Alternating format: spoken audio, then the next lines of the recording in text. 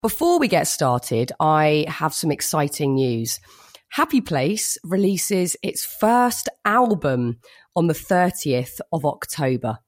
It's a beautiful collection of songs, all focusing on mental health and well-being, recorded by some of my all-time and also brand new favourite artists, including, I'm so excited about this list of people, Emeli Sandé, Sam Fender, and Ludovico Einaudi. You know that I love Ludovico so much, or Ludo, if I'm allowed to call him that. We at Happy Place have always believed in the power of music to help us work through difficult emotions and understand ourselves a little bit better. It certainly has helped me throughout my life in so many ways. I really hope the music on this album is calming for you. I hope that it elevates you, provides solace, and that the melodies really move you. They certainly move me. You can pre-order your own copy of the album on CD and vinyl via the Happy Place Instagram account, so head there at Happy Place Official, or listen digitally from the 30th of October when you can hear the whole album. I really hope you love it. Hello and welcome to Happy Place. I'm Fern Cotton and it is good to be back in your ears.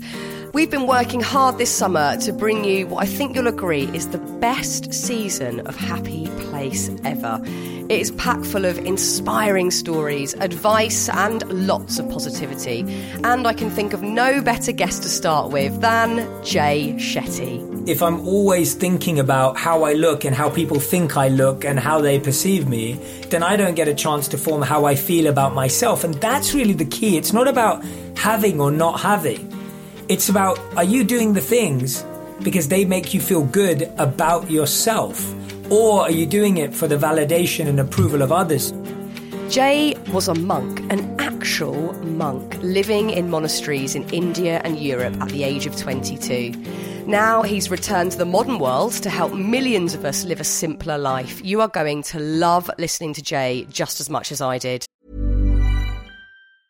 Hey, it's Paige DeSorbo from Giggly Squad. High quality fashion without the price tag. Say hello to Quince. I'm snagging high-end essentials like cozy cashmere sweaters, sleek leather jackets, fine jewelry, and so much more. With Quince being 50 to 80% less than similar brands.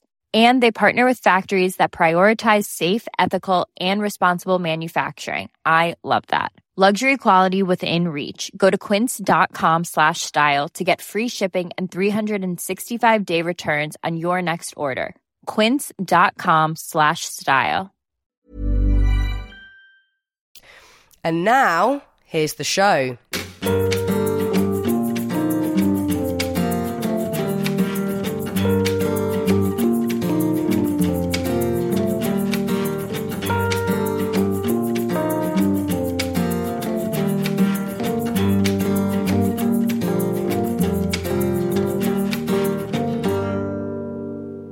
So I was going to start this by saying, how's LA this morning? And I've just found out you're in Iceland. Yeah, I'm in Iceland. So Iceland is, well, what I heard is Iceland's green and Greenland's icy. So I can see a lot of green outside. And we tried to stay up last night to see the Northern Lights, which we were told they might make an appearance, but that didn't happen. So I've been trying to just get over jet lag since we got here about 12 hours ago. Oh my God. The pits. I cannot do jet lag these days. The Northern Lights are so amazing. I was lucky enough to see them last Christmas and it was just, I mean, it feels even more special now we can't really travel so much. It was just the most magical experience ever. So you're usually based in Los Angeles, hence the jet lag. Yes. What's it like sort of waking up in Los Angeles in the morning? What's your rituals, your morning routine? How does that pan out for you? So I love waking up in LA because I love the blue skies. And I can usually see the blue skies. I can usually see the sun. I can usually hear some birds outside. It's pretty beautiful and spectacular. And then my morning routine, about 5 out of 7 days a week, is I wake up at about 6 a.m. every day. And then I'll be meditating from about 6:15 till about 8:15. That's usually my schedule of 2 hours of meditation. 2 hours? Yeah, every single morning. So I've been doing my 1.5 hour to 2 hour meditation practice for the last 15 years. So it varies. Sometimes it can be 1.5 hours, sometimes it's 2. And that takes me through to about 8:15, which is when I go to the gym. And then I'll be in the gym or exercising or on a hike or something activity based for about 45 minutes.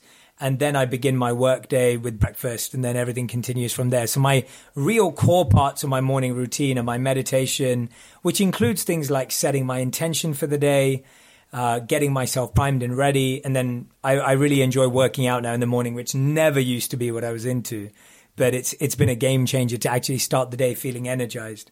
Yeah, I mean, I'm definitely the same, but not the 2 hour meditation bit. And I want to talk more about that later, because I know so many people out there, including myself, know that they could benefit so massively from it, but just haven't quite got it into their daily routine. But I mean, there's so many questions. I was so excited that you were coming on the podcast and we'd have this opportunity to chat, because I just have millions of questions buzzing around my head for you.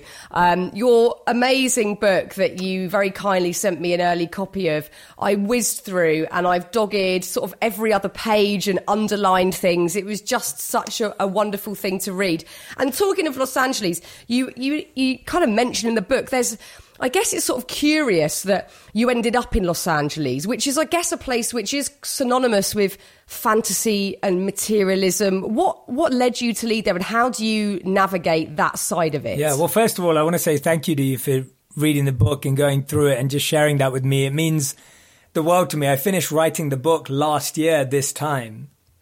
And so to hear that a year after is just really, really useful. So thank you so much. It genuinely means the world to me. But yeah, it's really interesting. I never imagined myself living anywhere apart from London. And that's genuinely the truth. I love London. I studied in London. I grew up there.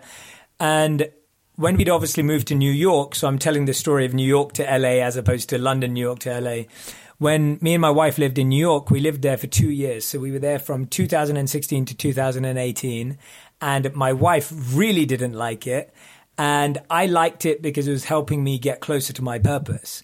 And that's where I've always been with where I live. It's always been about, where do I think I can live my purpose best? And I think I can convince myself to live anywhere if it suits me for that reason. So we were on a work trip in LA for my work. We were visiting for about a month. So it's the first time we'd come to LA for a month, and we decided to stay in a apartment as opposed to staying in a hotel when you come for like 4 days. So me and my wife were staying in this hotel, and literally within a week, I was having so many amazing meetings with people and getting connected to like incredible people that were in love with what I was trying to do and my service and impact in the world. And so I, after a week, was like, I need to move here. Anyway, I didn't want to say that to my wife because I was scared that she may not feel the same way. And then my mother-in-law did the best thing a mother-in-law could ever do. She was on the phone with my wife, and she said to her on the call, she goes, Radhi, you look so happy there. And I was just like, yes, literally. And literally, like, my wife and her mum are like best friends. And so when she heard that from her mum, that just gave her a sense of confidence. And we just found that we've just found such great friends in LA. We obviously do love the weather and the atmosphere. And, yeah. And in terms of the superficiality or that element that you see, or you may even see on TV shows or whatever it is, I find like that can exist anywhere and everywhere. Of course, and I think because of what I do, I don't really attract it as much into my life. So it's kind of like, people are like, oh yeah, Jay wouldn't be into that. So it's almost like I've just found some really good friends in LA. I feel really grateful to have a great community. And one thing I found was that this is cultural and just observational, that people in LA had more time because they also had homes. So when you spent time with someone, you usually went to their home, and that way you could spend the whole day with them. Whereas when I was in New York, I would always go to like a bar or a restaurant or somewhere that wasn't someone's home. And so you'd spend 30 minutes or 2 hours with someone. Whereas as soon as we moved to LA, people were inviting us to their homes. And then you're spending time in the garden and you're sitting around and talking. And so actually you could bond with people a lot better. So that's just my minimal experience of living in LA for 2 years. Maybe I'll change my mind in a few years. No, I think you seem perfectly happy there. And let's rewind even further, because your book is called Think Like a Monk, and you lived as a monk for 3 years in an ashram. And I know from reading the book, but for the sake of the people that haven't read the book out there who are listening to this, talk about your decision making around leaving the UK to become a monk. You were living a sort of regular lifestyle in the UK, and you had this moment where you just thought, this is my calling. I'm a London boy through and through, apart from the football team that I support. I support Manchester United because my dad moved to England when Manchester United and Liverpool were the two big clubs. Anyway, that's another story. So I grew up in London. I'm through and through a Londoner, and I thought I was going off to do what everyone did, which was go to a good university, get a good job, get married, make money, have kids, like just kind of following that sort of rule and routine. And I never really thought I'd get to do anything different. And I was really, really fascinated by people's rags to riches stories when I was around 16 years old, 17, going on 18. And I really loved learning about how people went from nothing to something. And I loved celebrities, entrepreneurs, athletes, actors, musicians, anyone who had a story with pain and challenges. I remember the first two autobiographies I ever read were David Beckham's and Dwayne "The Rock" Johnson's. And that was when he was still in the WWF and WWE. And I was just like so interested by what challenges they had in their lives. So anyway, I was invited to hear a monk speak. So I would go to speeches by entrepreneurs and athletes. But then once I heard that a monk was speaking, and I was just like, what am I going to learn from a monk? Like, what's there to learn from a monk? They have nothing. What are they going to teach me? How to get nothing? And I had this really dismissive view of hearing from a monk. And my friends were just like, look, let's just go. And I said to them, I'll only go if we go to a bar afterwards. That was the state of my consciousness at the time, just to make it very clear. Anyway, so my friends are smart and they said, yeah, sure. So I went along. And it's one of those humbling moments, Fern, because you go there expecting nothing. Like you go there thinking, oh, I'm not going to learn anything. And all of a sudden, this becomes one of my life's most defining moments. And there's nothing outwardly attractive about the monk in the sense that he's wearing orange robes, he's got a shaved head, he's got an Indian accent because he's from India. But I'm staring at him as if I'm just like captivated and attracted. And I didn't know this then, but when I look back, I think about being 18 and I think to myself, at that time, I'd met people who were famous. I'd met people who were attractive and beautiful. I'd met people who were rich and knowledgeable. But I don't think I'd ever met anyone who was truly happy. And I'd ask anyone to do, and you know, the happy place, like you'd ask people to count on their fingers, like how many people in their life that they've met that they genuinely believe exude joy and happiness. I think all of us would say there's not that many. And so I realized at that point that I was just like, this person has something that no one that I've ever met has. And I think it's really important. And I want to know how he's got that. And so I started spending my vacations with him, my holidays, my summer holidays, Christmas holidays. I started visiting India and just started living with the monks. And I'd spend half of my summer holidays interning at a corporate company in London. And I'd spend the other half living as a monk in India. So I'd go from suits, steakhouses and bars to robes, sleeping on the floor and meditating every day. And this comparison, which I did in all my summer holidays and Christmas holidays for 3 or 4 years while I was studying, when I graduated, I realized the life I wanted was the monk life. And that's where I made the decision. And then, so what were those 3 years like? You know, what is life like living as a monk in a traditional ashram? What is your day to day? Yeah, so you wake up at 4 a.m. Not my favorite part. Really tough. Really tough. It's I even now when I visit, I try and avoid that one. But 4 a.m. So you wake up at 4 a.m. Collective meditation starts at 4:30. 5:15 is individual meditation.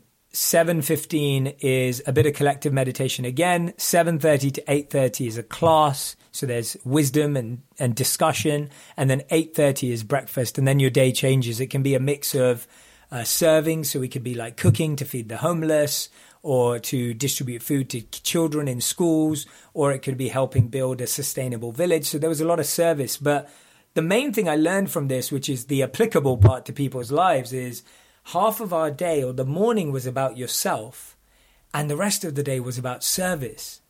And I fell in love with that concept that life wasn't about just thinking about yourself, and life wasn't just about thinking about other people. It was about making sure that you were happy, you were joyful, you were connected, and then trying to share that energy with others. And I saw that balance being a really good way. At the end of the day, when you felt tired, you'd wake up the next morning and fill up again. It's so beautiful. And I think many people, myself massively included, can really take that away. And like you say, that is the applicable bit. We can more easily fit that into our lives, because I think, you know, I'm a parent, so a lot of my day is, you know, serving others, is, you know, clearing up rubbish on the floor and cooking, and it's just being chaos, and it is very much not about me. But I've learned to kind of get teeny moments in the day for myself. And there'll be people, you know, who perhaps live in another way, which was definitely me in my 20s, where I didn't really think about anybody else. And it's nice to have that balance to look at, because, you know, you even touch on this in the book, that it might seem easy for monks because they have a limited lifestyle and there's a routine and it's a community. Whereas in the modern world, it feels near impossible at times to implement this sort of ethos into our lives because it's fast and it's hectic and it's chaotic. Are there sort of simple solutions to that, or ways where you can really live by that beautiful harmony and balance that you've talked about? Yeah, one of the best ways that I think I've had to learn that, what you just said, is my monk life or monk school was training for 3 years. And then I left 7 years ago. And the last 7 years have been like the exam. And so it's almost like I learned all these things in 3 years. And in the last 7 years, I had to see whether they actually worked. And that's why I wrote this book, because I tested everything I learned in the real world, in the hectic, fast-paced. I've moved, you know, in the last 4 years, I've lived in London, New York, and LA, none of which are slow spaces. I'm in the media industry, which is fast paced, and there's so much going on. And I got married during that time too, and moved country and moved home and everything else that goes with that. So everything I'm sharing is very much tested. I don't have kids yet, so I completely understand that that is a completely different world. And I do not claim to be an expert in how to meditate when you have kids. But what I can definitely say is that there are 4 practices on a daily basis for yourself that I think can make a huge difference. And I really believe that even if you can only do 5 minutes each of these a day, and what you said, Fern, I love that, because I think we forget that when we're happier, when we're calmer, when we're more balanced, we exude that energy onto everyone around us. It's contagious, right? Studies show the opposite too, that if someone within 1 mile radius of you living next to you is negative or has a bad mood, that's going to rub off on you by about 25%. Yeah, there's a study. I need to go knock on my neighbours' doors and do a check here. This is crazy. Yeah, and they say that obviously it's much more amplified within the people living right next door to you. Like, it has an impact. So you think about how contagious negativity and positivity are. So these are 4 habits that I swear by and I feel are so easy to include into your day. And they come in the form of the acronym TIME, T-I-M-E. So T stands for thankfulness. I think it's so important to find a moment to be thankful. Now, I'm not going to get you to sit there and feel grateful and experience it. I actually want you to thank someone practically.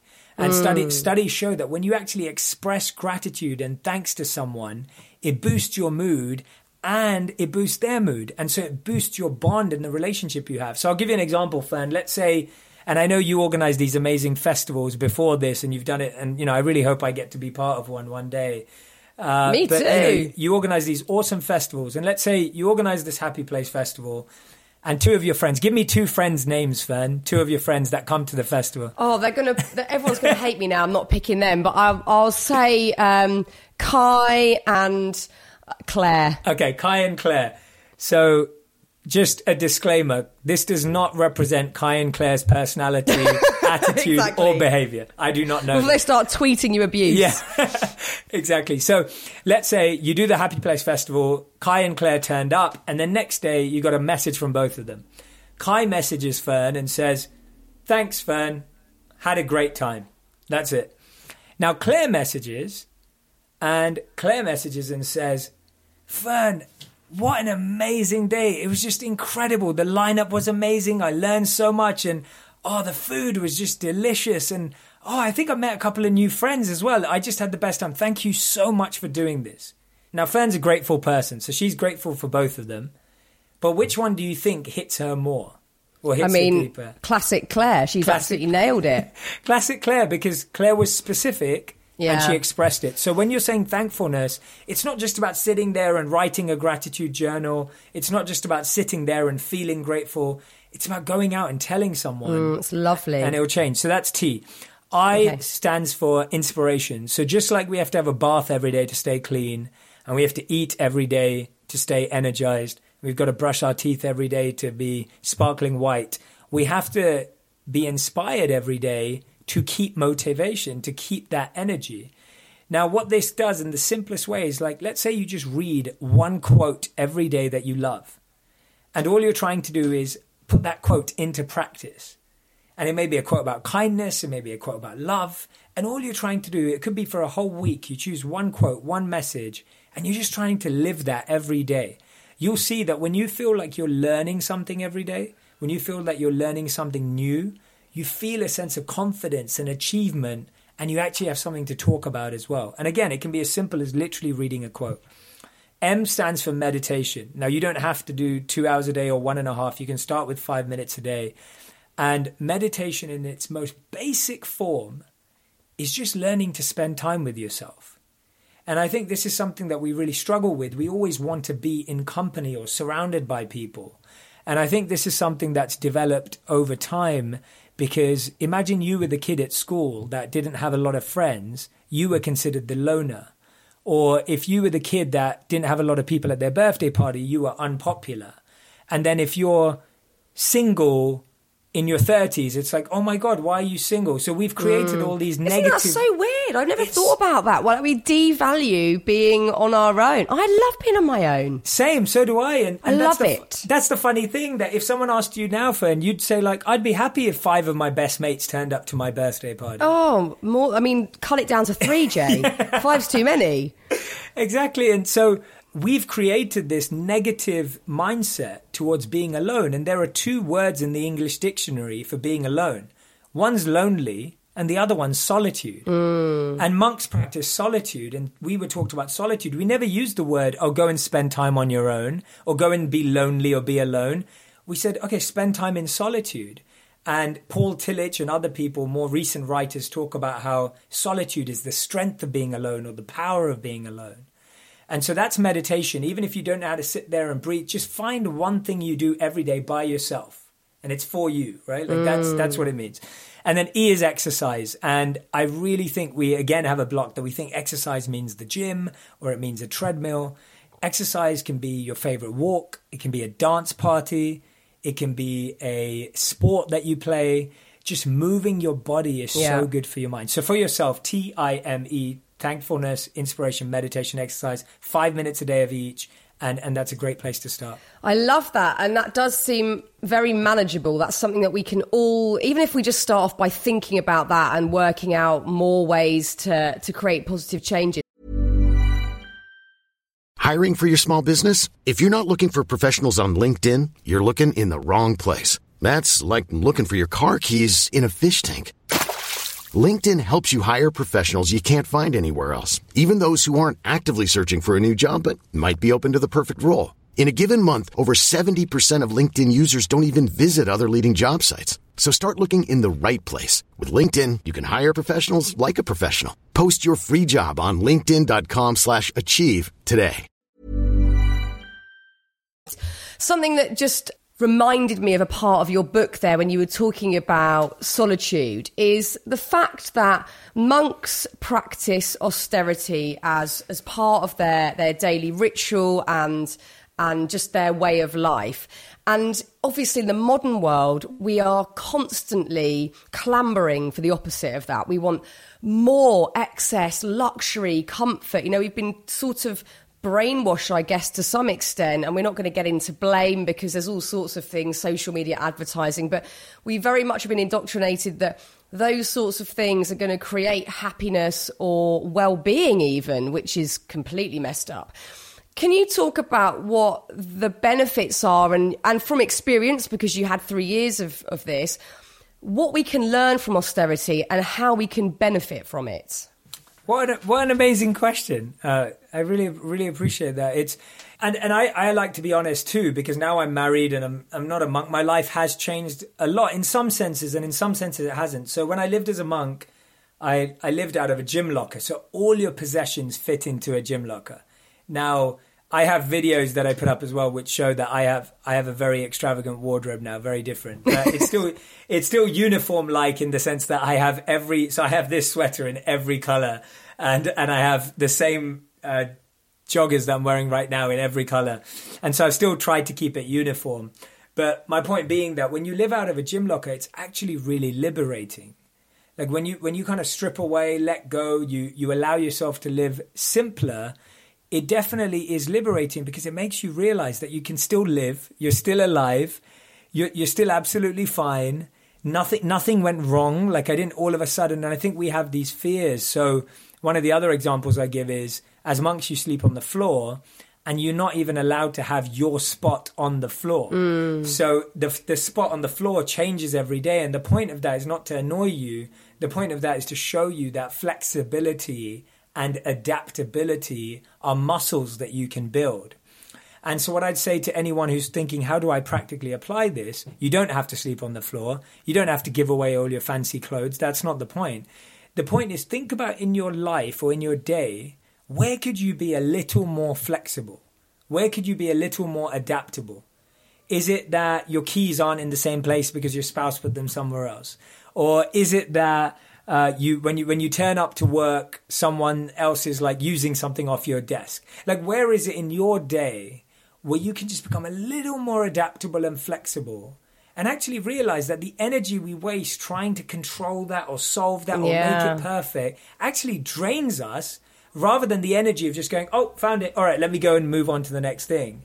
And so the only decision you got to make at sleep time was a snorer's room or a non-snorer's room. Oh, God. And I was a non-snorer. So for you. That was I mean, good. because it's so interesting you even saying there that, you know, having limited possessions in a gym locker is liberating, because we've been absolutely taught the opposite, that we need stuff to feel a sense of freedom or whatever it is that we're eternally reaching for.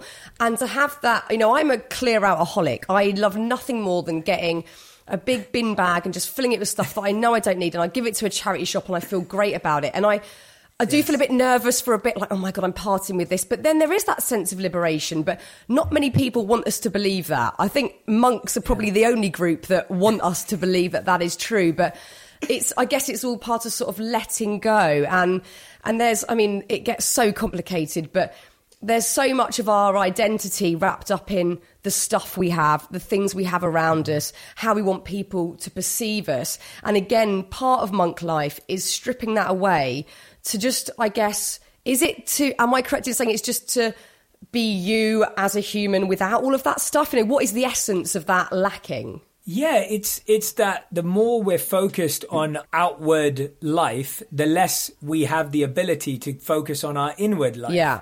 And so in the sense of, if I'm always thinking about how I look and how people think I look and how they perceive me, then I don't get a chance to form how I feel about myself. And that's really the key. It's not about having or not having.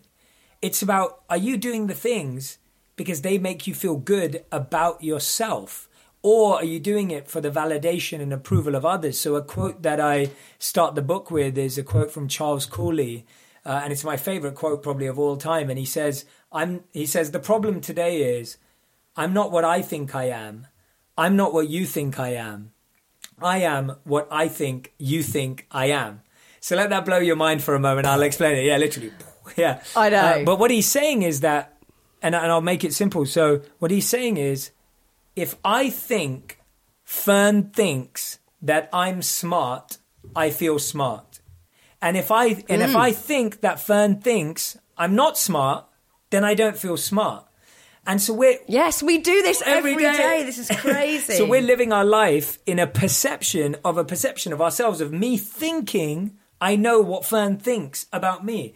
And that's just a really complicated place to live. If you've ever watched the movie Inception, it's like being lost within a thought, within a thought, within a thought. Yeah. And again, like I said, it's not about having things or not having things. It's about, are you pursuing things because you really want them? Are you behaving or conducting yourself in a way because that makes you feel happy about who you are? Or is it to accomplish a certain validation or a certain approval from outside? Because the more externally driven we are, so many studies show that extrinsic motivators, i.e. other people's approval, recognition, awards, don't give us happiness.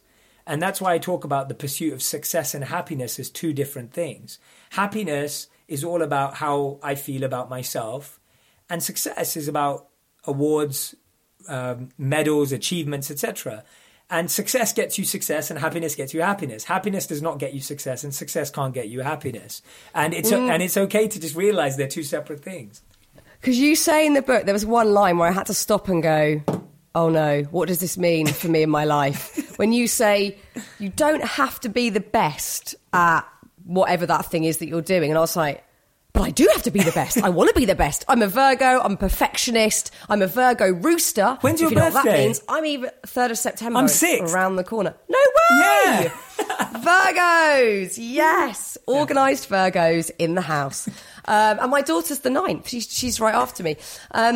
But I struggle with that one because, you know, if you want to believe in the stars and all that, I do. And I do definitely relate to what is said about Virgo types, is that, you know, you do have this sort of sense of perfection, wanting to be the best. And for me to let go of that is really hard. So what's your thinking behind that, sort of not striving to be the best? Is that about that still doesn't equal happiness? So I think, if I'm right, I think that was in specific context, and this is going to make you happy because we're more aligned than that line may have created a question. That actually the principle in the Bhagavad Gita, which is the book that I speak from consistently in the book, is that it's better to live your own life rather than to try and live someone else's life. Yes. And so often what ends up happening is that we're trying to become the best at someone else's life. Yes. And so that's the challenge. Becoming the best at what you love and what you believe in and what you do, that's a beautiful pursuit. The pursuit of excellence is a great teacher because in the pursuit of excellence, you get humbled. You have to learn about ego. You don't always win, so you deal with failure. So the pursuit of excellence is humbling in and of itself. But the pursuit of excellence in someone else's lane is a waste of time. And I think Steve Jobs said it best where he said, don't waste your time living someone else's life. And that's the principle, that are you trying to become the best in something? And a really good example that I share in the book is about Andre Agassi, the tennis player, and how he actually never wanted to play tennis. Yeah. And he revealed that in his autobiography. And it's just crazy to think that. And that's what happens, that even if you become the best at something you don't love, it will actually be dissatisfying no matter how many people adore you.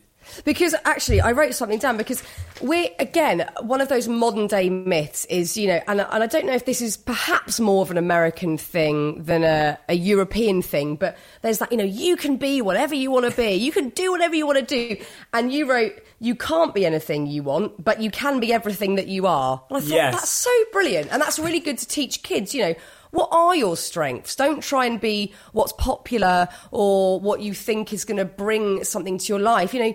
And actually, well, this leads us perfectly on to something that I learned greatly about in your book, which is Dharma.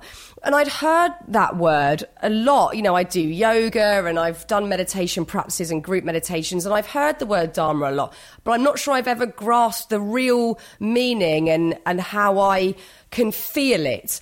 And I certainly do now. I've read about it so prolifically in your book, and I think it really resonated with me because I've only really found my Dharma within the last sort of 5 years, because before I was definitely living someone else's life. You know, I was TV presenting and I could do it. I was competent, but I didn't feel that fire or that drive that I really, really do now. And I accidentally, brilliantly fell into what I'm doing now. And I love it. And it doesn't feel like work. You know, I was excited to get my microphone out today and to start this. And I think there are a lot of people out there that might feel, well, you know, lucky for you, you found what you love and what you do. I haven't, you know, got to that place yet. How do people seek it out? You know, it took me to my mid-30s to get there. What would you say is a good way of navigating to that place? Yeah, and you definitely are a brilliant presenter. I grew up watching you and still watch some of you now. So but and we'll talk about it with your journey, actually. I'll explain it and then I'll come back to your journey, because your journey is actually a really good example. Now that you've told me that piece of information, which I did not know, now that I've heard that, this is going to help even more. So everyone who's listening and watching right now, Dharma, loosely translated, comes down to eternal purpose. It's kind of like your inner nature, the inner gift and talent and potential that's always there. And it's your purpose, but it's been covered over by all these other pursuits, that school, the world, whatever else that came in. Now, and I love what Fern said, we're not trying to blame anyone. It's not like, oh, no one ever helped me find it. It's our responsibility if we want to live a purposeful and meaningful life. So I try and break things down into formulas to help people, because I think purpose is a really intangible and difficult word to understand, and it's kind of thrown around a lot, and Dharma is too. So this is the formula. Purpose equals passion plus strengths plus compassion, right? It's as simple as that. Purpose equals passion plus strengths plus compassion. And I'll explain each one. So passion is what Fern was saying almost was lacking in her work. She had the strengths to be a TV presenter. She was really good at it. She knew what she was doing and she was performing really well. But she maybe lacked passion and maybe lacked compassion around it. Of course, I'm populating this for her. And what's really interesting about that is that sometimes your strengths can actually be really useful, because in one sense, Fern, all you've done is taken those strengths of TV presenting and now taken them across to presenting about stuff you're really passionate about and you think can help people, and you're still using the same strengths. Yeah. You've just redirected them. And I think this is really important for you to understand, that if you're sitting at home right now and you're doing a job that you hate and you don't like your company and you don't like your boss and you don't like the toxic atmosphere, think about it for a second. You might actually have a strength that is going to be the strength that helps you build or create the next stage in your career or your work or your life, that actually helps you have a meaningful and purposeful journey. So that's one way of looking at strengths. Passion, the way I describe it is purpose is like an adult, passion is like a teenager, interest is like a child, and curiosity is the womb. So the birth of purpose is actually curiosity. Like that's where it starts. And often we're like, oh, but Jay, Fern, I don't know what I'm passionate about. Like I've got nothing I get excited about. And it's like, don't worry about getting excited. Just what are you curious about? What is it that when you hear it, just the tiniest whisper of it gets you going, oh, I want to know more about that. I want to watch a documentary on that. I want to listen to a podcast about that. What is it? And you will have that. So that's passion. And compassion is another way of finding your purpose. It's actually where you see the most pain in the world.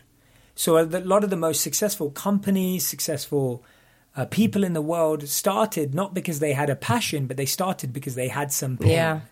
It could have been that a family member passed away from a disease, or it could have been that they lost someone they loved, or it could have been a health issue that they had themselves.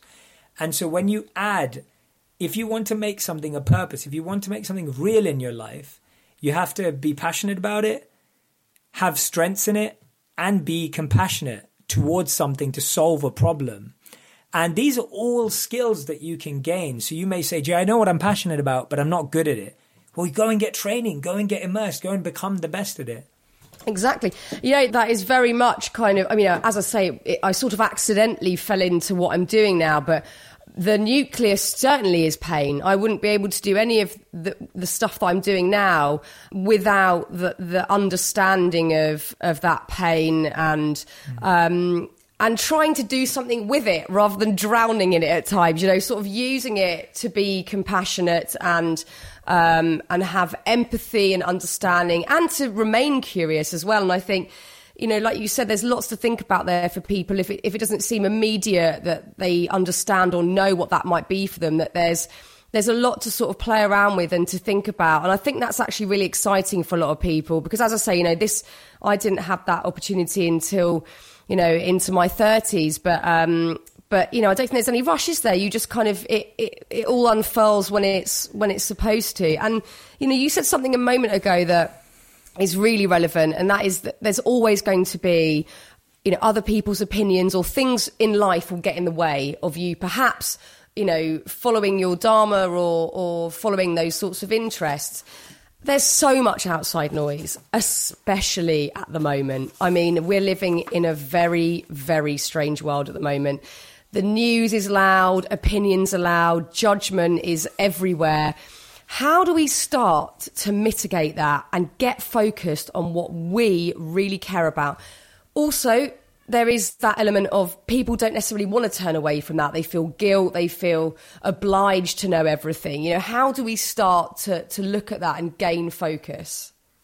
Yeah, I think that's a really important question for right now. And I really do believe that you can only truly make your mind up when you do your research, you do your study, you learn about whatever's happening in the world that you feel interested in or you feel you want to contribute to. And then you take all of that away and you sit in solitude with it. You have to sit alone with it, because the problem is that if you're trying to make your mind up about something and someone keeps adding stuff, it's almost like you're trying to make soup and someone comes and throws extra salt in there, and then someone else comes and throws pepper in there, and then someone else comes and throws a soup vegetable that you didn't want to be in your soup, and all of a sudden you haven't got a soup anymore. You've just got a random mix of stuff that doesn't taste right. And you've got to go, okay, no, I've got my ingredients, I've done my research, I've learned about what I want, and I'm going to go away and I'm going to try and form an opinion that I'm then going to come back with almost as a hypothesis and see whether it still fits and works and aligns. And then that's the process. And that's why I think even if it's spending 5 minutes a day where you're just allowing yourself to be with your thoughts, allowing yourself to understand what your thoughts are about a subject matter. And that's the thing, that if you don't know what you think about something, you'll adopt someone else's mindset. Yeah. And so you'll adopt the mindset from TV or the newspaper or social media. And I'm not saying there's anything wrong with that. What I'm saying is you still haven't had an opportunity to say, this is what I believe, this is what I think's important, and now I see how it aligns with everything. So I think it requires you to step away. The other thing that's really important is realizing that you can't solve every problem in the world.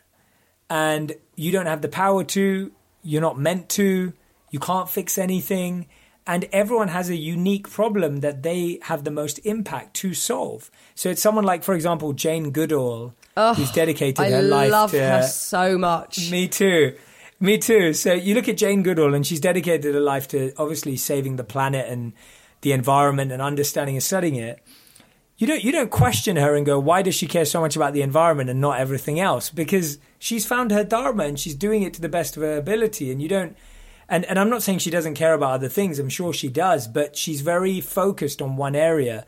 And I think the world will be an incredible place if we allow other people to live their service and dharma, and we live ours, and we appreciate others for the good that we're doing, and we encourage them, we support them. But we also realize that when we find our way of pushing the world forward just a little bit, it makes a difference. And I noticed this when the lockdown first started. I was looking at how we could help.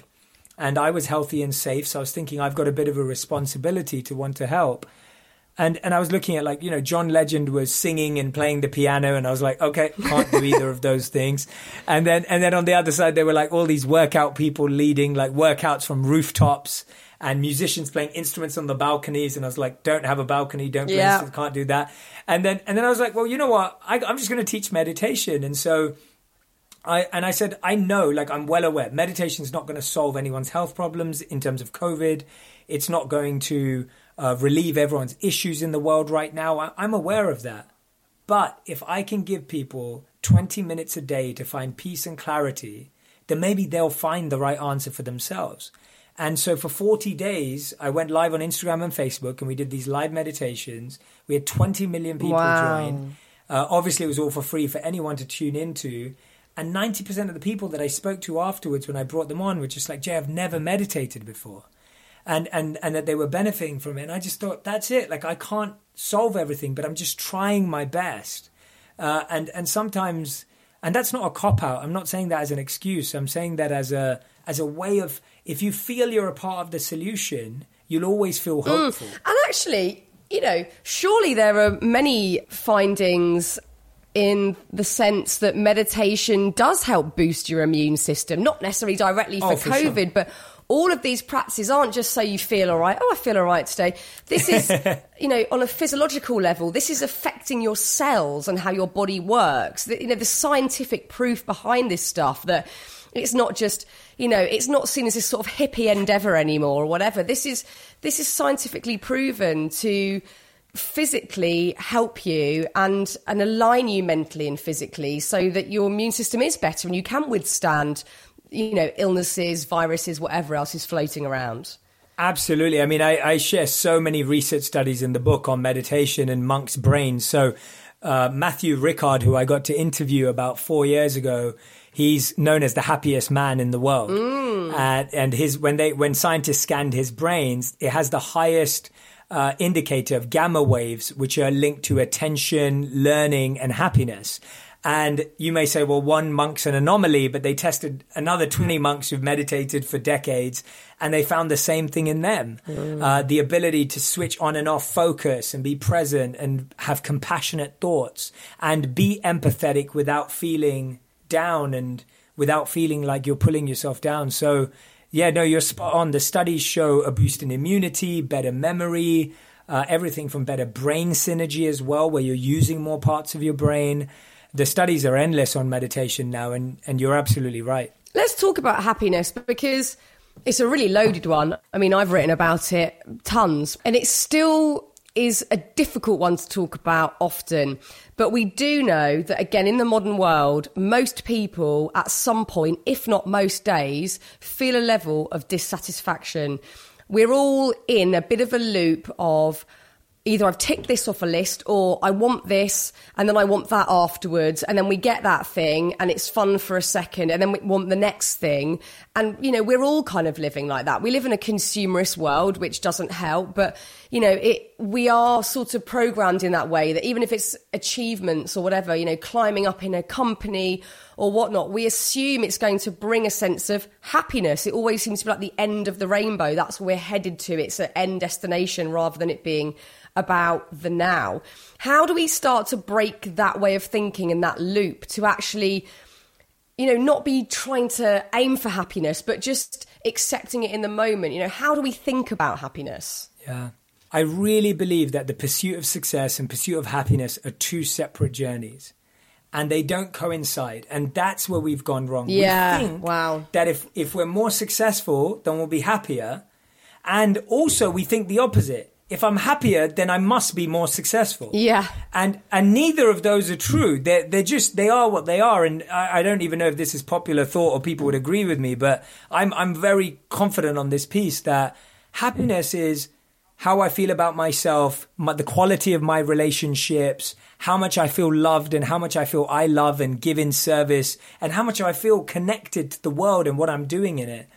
And success is awards, medals, trophies, all of that kind of stuff. And by the way, I like both too. And I'm very, but I'm very conscious of the fact that success is not going to make me happy. It's there to make me feel successful and learning and getting to the next level. Just like we played video games, we've been brainwashed to want to get to the next level in everything.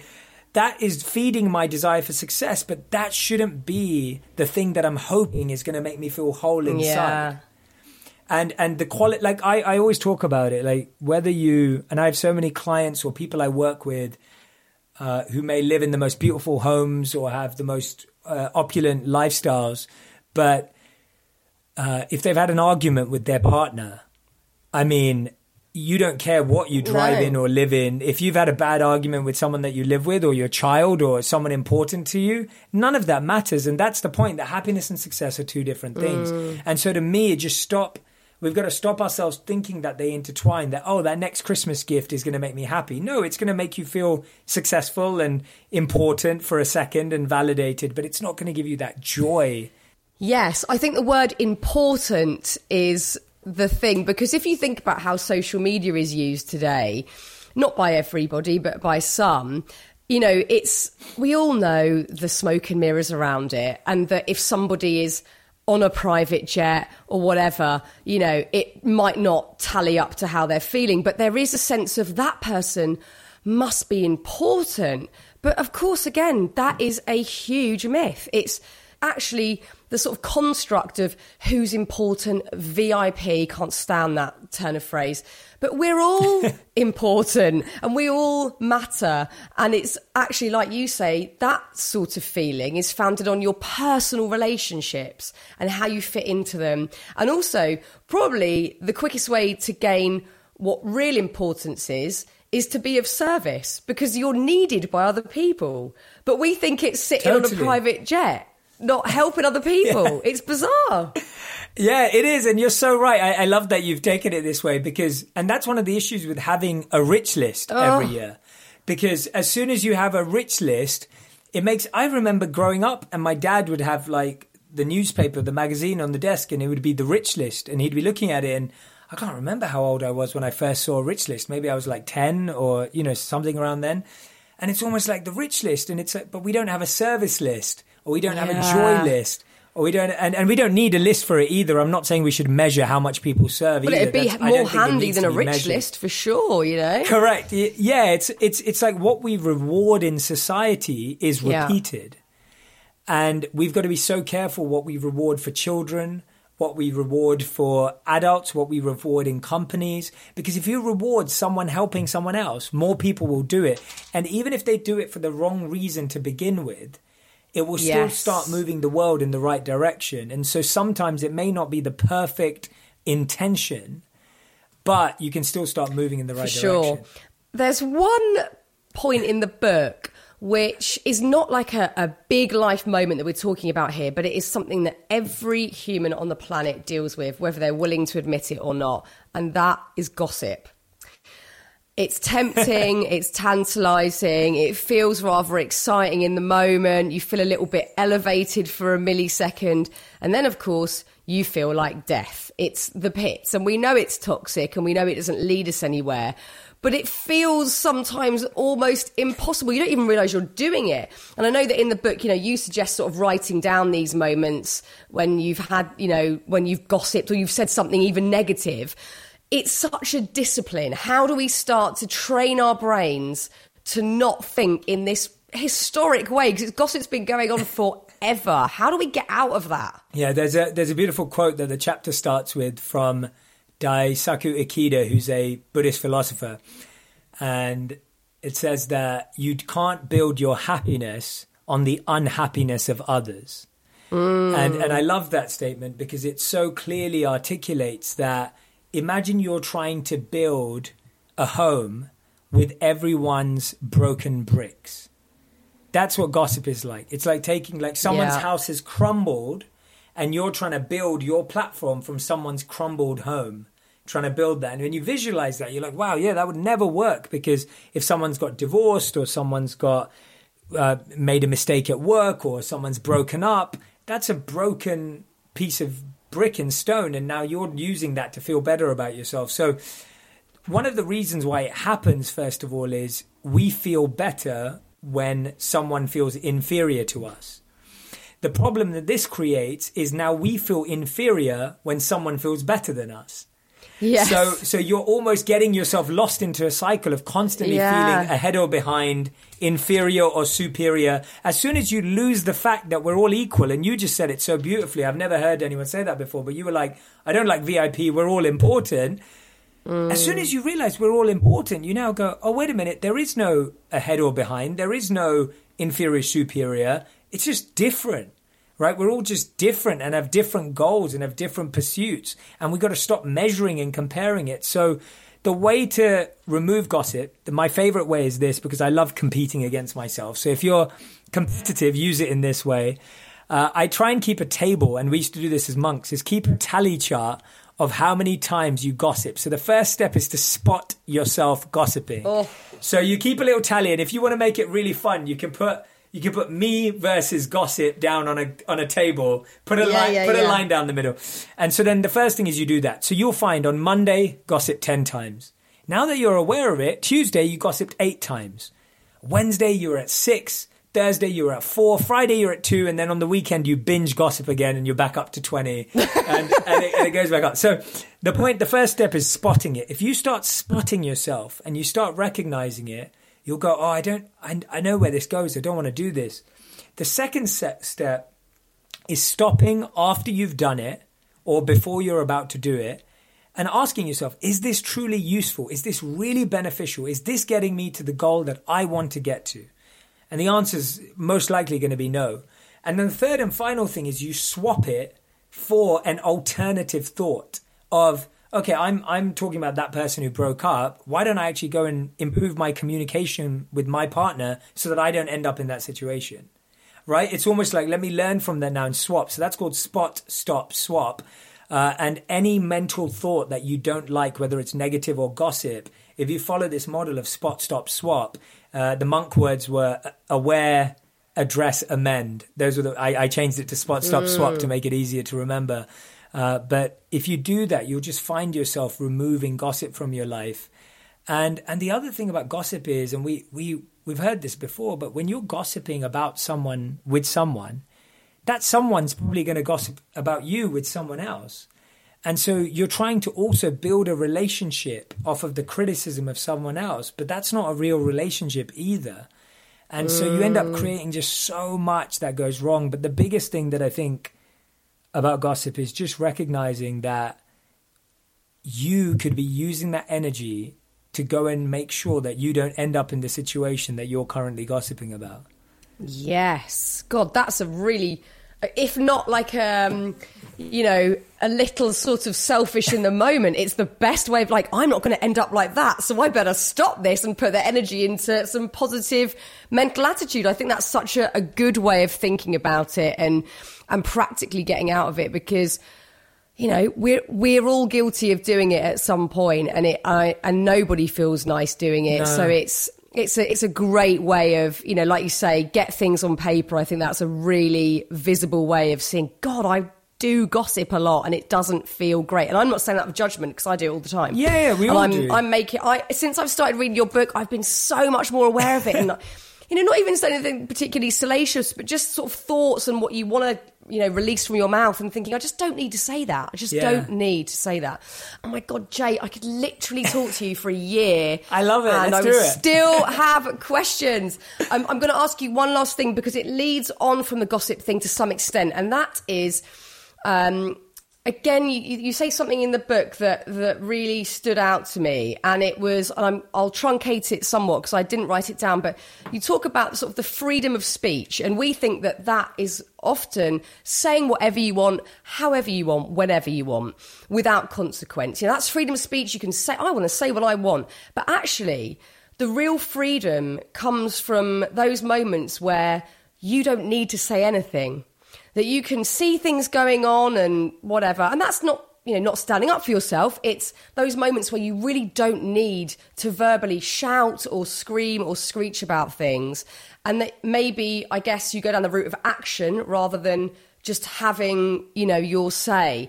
And I think that there's still a huge misconception around that. And how freedom of speech it's kind of thrown around quite flippantly, I think. Yeah, I think you've really well explained it. I really believe that freedom of speech should be from the soul and not from the ego.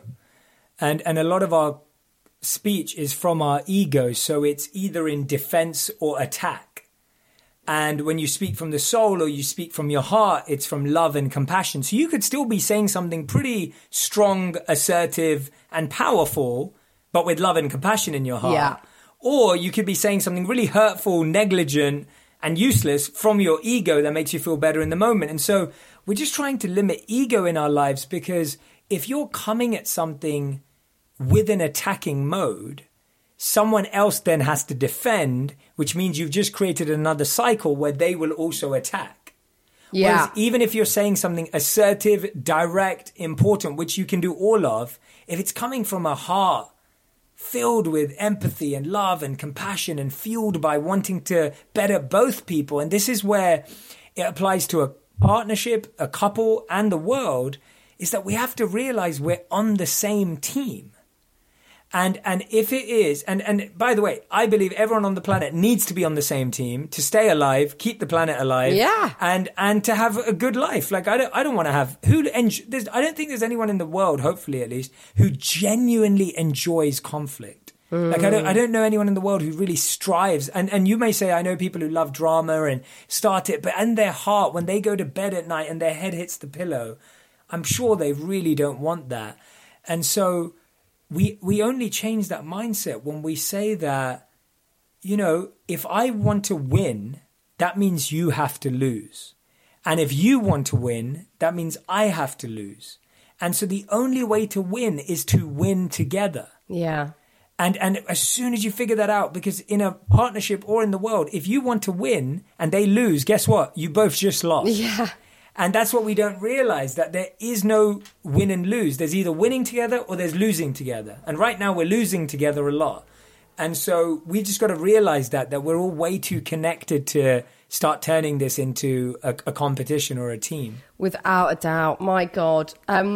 Jay, it's just been such a joy talking to you. I feel so lucky that we've had this moment to just unpick so many brilliant theories and things that you experienced in your life, in your book. I loved reading it. And I really hope that we get to do something again together in the future. I really look forward to it because I love what you're doing and your whole journey of how you've shifted and used what you had and found your dharma. I mean, it's so beautiful to see that because it requires real courage and requires real depth to do that. So I admire you for what you've done and what you're doing, and I really hope we get to do lots together. Me too. Jay, thank you so much. Take care and we'll speak really soon. Thanks, man.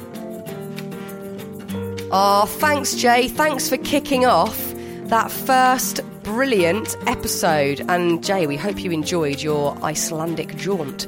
Such a pleasure to talk to Jay. Jay's own podcast is called On Purpose, and it is fabulous. I love listening to it when I'm out running. I'm going to be going on it soon as well, which I'm really excited about. So thanks, Jay. There's a link to listen in the show notes. And if this is your first taste of Happy Place, please do subscribe. There's a thrilling lineup of guests to discover in our back catalogue and plenty more to come in the coming weeks. Just search for us on any number of free apps. Thanks again to Jay, to my producer, Matt Hill at Rethink Audio, and to you lovely lot for listening. See you next week.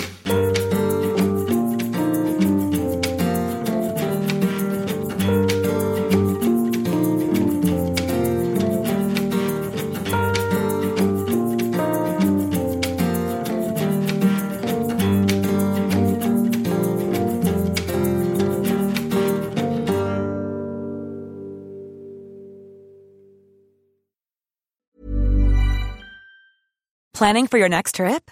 Elevate your travel style with Quince. Quince has all the jet-setting essentials you'll want for your next getaway, like European linen, premium luggage options, buttery soft Italian leather bags, and so much more. And is all priced at 50 to 80% less than similar brands. Plus, Quince only works with factories that use safe and ethical manufacturing practices. Pack your bags with high-quality essentials you'll be wearing for vacations to come with Quince. Go to quince.com/pack for free shipping and 365-day returns.